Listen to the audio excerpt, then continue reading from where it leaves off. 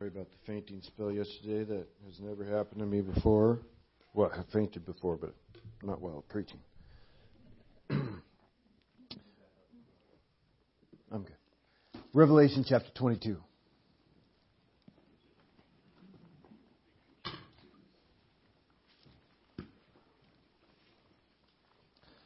Just want to speak real quickly this morning on Jesus' last three calls.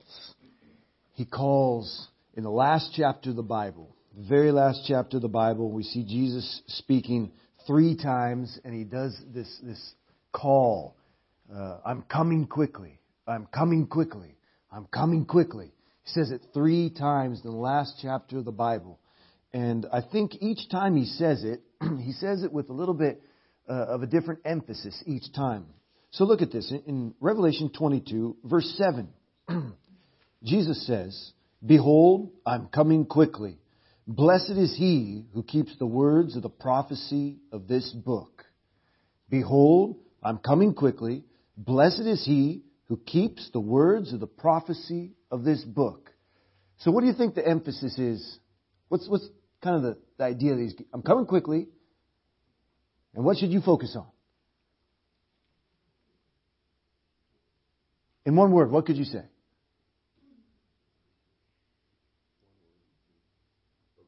Obedience. That's what I'm thinking. Obedience. I mean, blessed is he who keeps the prophet or the words of the prophecy of this book. I mean, I think Jesus is talking about the book of Revelation here. But you can definitely apply it to the whole Bible. Blessed is he who obeys everything that's taught us in this book. How many of you want to be blessed? Anybody that wants a curse? I mean, everybody wants to be blessed. I want God's blessing on my life more than anything. Blessed is he who keeps the words of the book of the prophecy of this book. So the first call, Jesus' first call, I'm coming quickly, and kind of the emphasis there behind, I'm coming quickly. While you're waiting for me to come, be obedient. Be obedient. Keep the words of this book. When Javen and Cullen, our two oldest boys, when they were a lot younger, many years ago, in the jungles of Peru, this is actually in a different part of the jungle where we were living, and we caught a tarantula, and we caught it in this Tupperware container, and put the top on it, and set the Tupperware up on top of a shelf, and then told the boys, listen, this tarantula is dangerous. We were looking at it inside the Tupperware, and everything was big. Maybe I'm exaggerating it. After time, it seems like it was as big as my hand.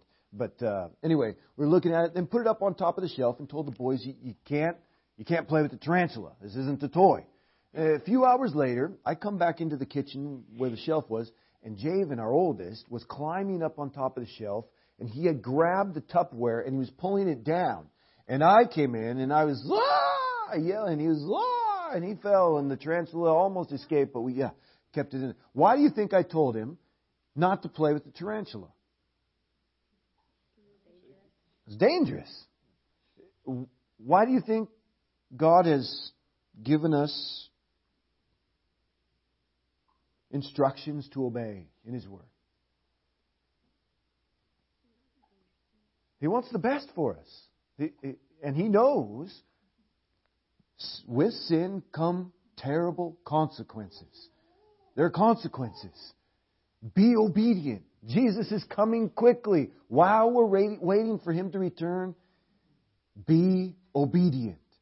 I'm coming quickly. Blessed is he who keeps the words of the prophecy of this book. That's the first call. The second call, Jesus calls once again in verse 12. Jesus says exactly the same thing to start out. And behold, I am coming quickly. My reward is with me to give to everyone according to his work. What do you think would be kind of the emphasis behind that second call? I'm coming quickly. Works. The idea of I'm coming with a reward. I'm going to reward everyone according to what they've done. Now, we don't do anything to get saved. We're not saved by works, but rewards come from works. Yeah, it's the Holy Spirit working through us to do those good works. But at the same time, right now is game time. Here in this life, we're here for a short amount of time in comparison to eternity. Right now, it's time to make touchdowns. Super Bowl tomorrow. Right now is the time to score points. I've often thought how embarrassing it would be on Judgment Day or Bema seat, at the judgment seat of Christ. All the believers are lined up. I don't know how it's going to be, but I just imagine this line of believers and everyone's putting their crowns and their jewels, their rewards at Jesus' feet, giving Him glory. All the rewards that we get, the crowns that we get, just to put at His feet and give Him glory. And then it comes to my turn, and I've got nothing to give Him. Everybody else is throwing crowns and rewards at His feet. And then it's my turn. I'm like somebody that escaped through the flames and just barely, I got into heaven, but I didn't do anything. I wasn't living for Him. No rewards. Right there, that verse. Behold, I am coming quickly. My reward is with me to give to everyone according to his work. The idea of being active. So the first call, I'm coming quickly, and the idea there, be obedient. The second call, I'm coming quickly, but the idea is more, be active. Be active. Live for the Lord. Once when we went to Peru, and then we came back after a couple of years for a visit, and we had stored a bunch of our things, some furniture, clothes, books, in a friend's kind of pole barn. And we had it in boxes and things like that. But we went to go see how our things were. And my dad was with me.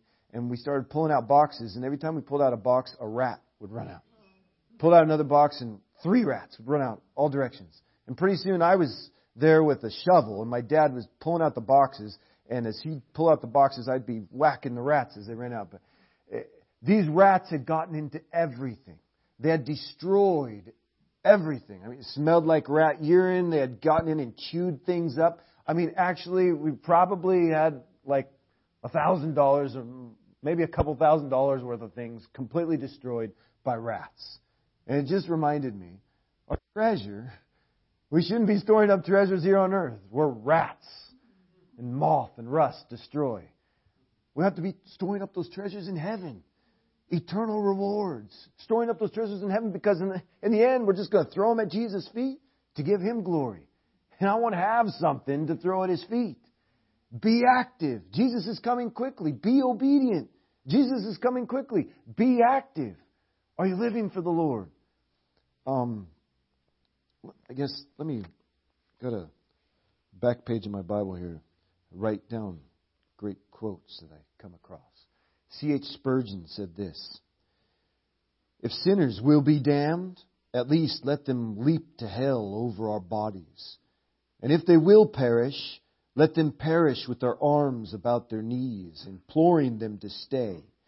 If hell must be filled, at least let it be filled in the teeth of our exertions, and let no one go there unwarned and unprayed for. Lost world around us. We ought to let no one go to hell without at least making them leap over our bodies, kind of grabbing them around their legs, imploring them to not go. Come to Christ. Being active in ministry, trying to make Christ's name great, sharing the gospel with the lost. Be active. Be obedient. And the last call is found in verse 20. Verse 20. He who testifies to these things says, surely I'm coming quickly. Amen. Even so, come, Lord Jesus. Who says that last line? I heard it. John. The Apostle John is writing this revelation from Jesus Christ. Jesus tells him one more time, third time, I'm coming quickly. And John answers, even so, come, Lord Jesus. He's like, yeah, come, like right now, I'm ready. I think the emphasis this time, in this call, even so I'm coming quickly, the emphasis with what John says, I think is be ready. John was ready. He could say, yeah, come, Lord Jesus, right now. I'm ready. I want you to come. And it makes me think, really, honestly, I mean, we want Jesus to come, but do you really want Him to come right now? I mean, He saw what you did last night. He knows the way you treated your wife in the car on the way here. I kind of want Jesus to come when I'm doing good, when I'm being obedient, when I'm being active. I want Him to find me living for Him, for His glory, sharing the gospel with people around, treating my wife like Christ treats the church, His bride, treating my kids in a way that's glorifying to the Lord. I mean, really, do you want Christ to come right now? How will He find you? How are you living right now? Be ready. Be ready.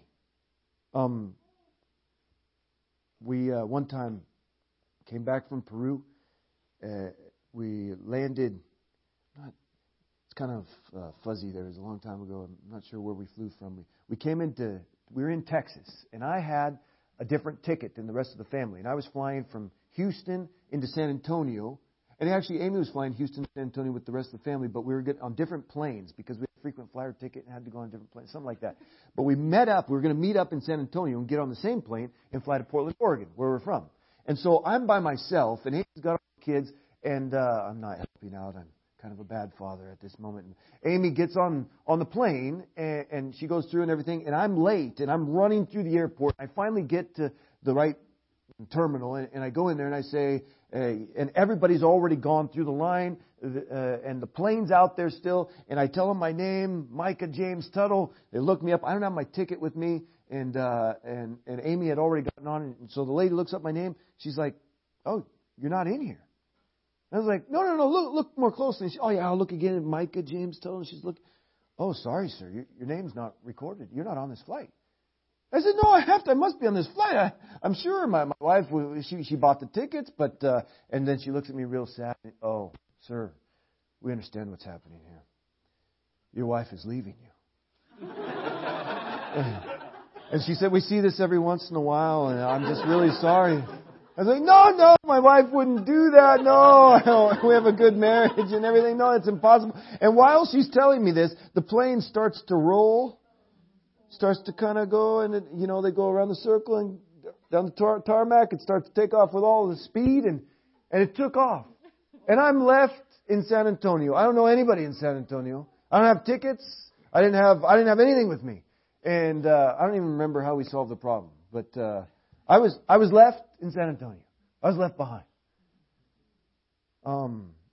It's really a good illustration of being left behind when Christ comes. You think that you're ready. Are you really ready? The Lord is coming. I'm coming quickly. I'm coming quickly. I'm coming quickly. Be obedient. Be active. Don't waste your life. Oh, there's so many distractions, especially in the United States. It's incredible. This is like we've entertained ourselves to death. It's incredible. Entertainment is just everywhere. Distractions everywhere from what really matters. Being obedient to the Lord. Being active. Bottom line, being ready. Being ready for Christ's coming.